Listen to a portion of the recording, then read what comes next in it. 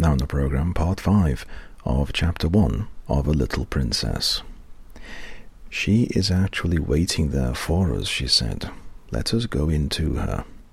"Dear me," said Captain Crewe, "I feel as if we ought to have someone to introduce us." "You must introduce me, and I will introduce you," said Sarah. "But I knew her the minute I saw her, so perhaps she knew me too."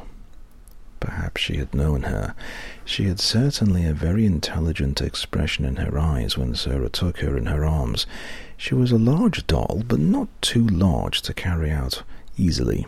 She had naturally curling golden brown hair, which hung like a mantle about her, and her eyes were a deep, clear grey blue, with soft, thick eyelashes, which were real eyelashes and not mere painted lines.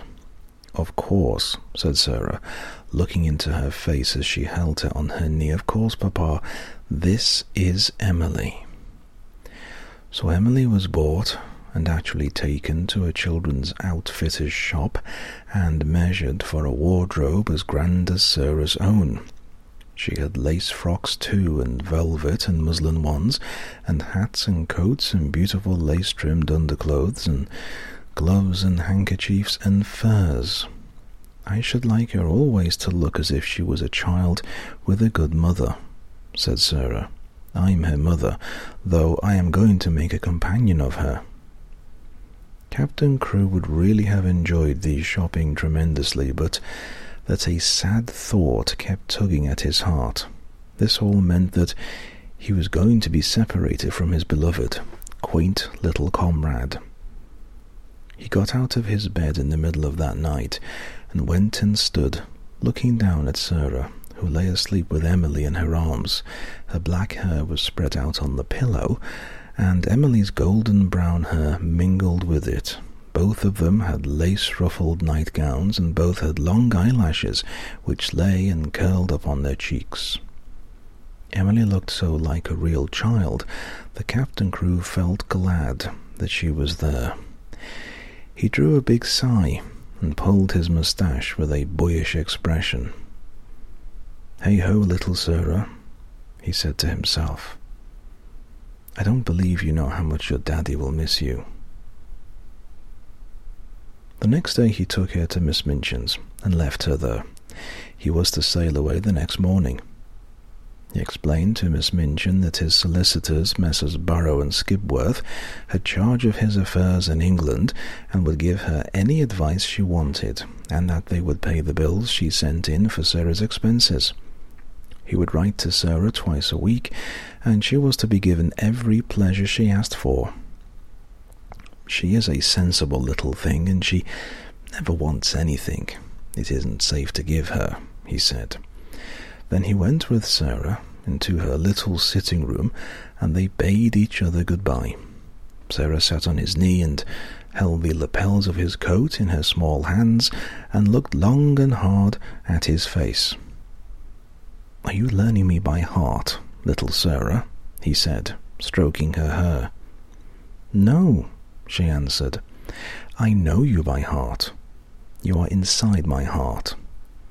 And they put their arms round each other and kissed as if they would never let each other go. When the cab drove away from the door, Sarah was sitting on the floor of her sitting room, with her hands under her chin and her eyes following it until it had turned the corner of the square. Emily was sitting by her, and she looked after it too. When Miss Minchin sent her sister, Miss Amelia, to see what the child was doing, she found she could not open the door. "I have locked it," said a queer, polite little voice from inside. "I want to be quite by myself, if you please." Miss Amelia was fat and dumpy, and stood very much in awe of her sister. She was really the better-natured person of the two, but she never disobeyed Miss Minchin. She went downstairs again, looking almost alarmed. "I never saw such a funny old-fashioned child, sister," she said. "She's locked herself in, and she's not making the least particle of noise. It is much better than if she kicked and screamed, as some of them do," Miss Minchin answered. I expected that a child as much spoiled as she is would set the whole house in an uproar.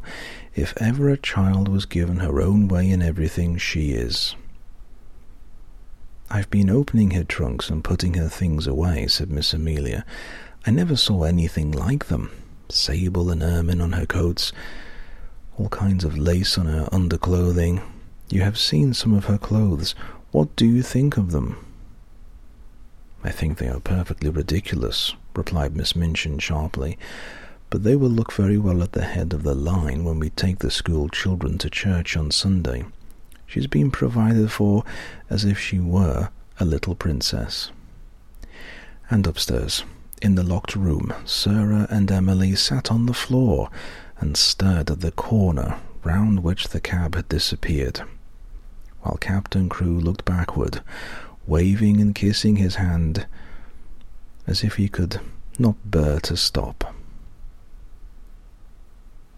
That's the end of chapter 1. Tomorrow we begin chapter 2 of A Little Princess, a French Lesson. This is the English Program. Thanks for listening.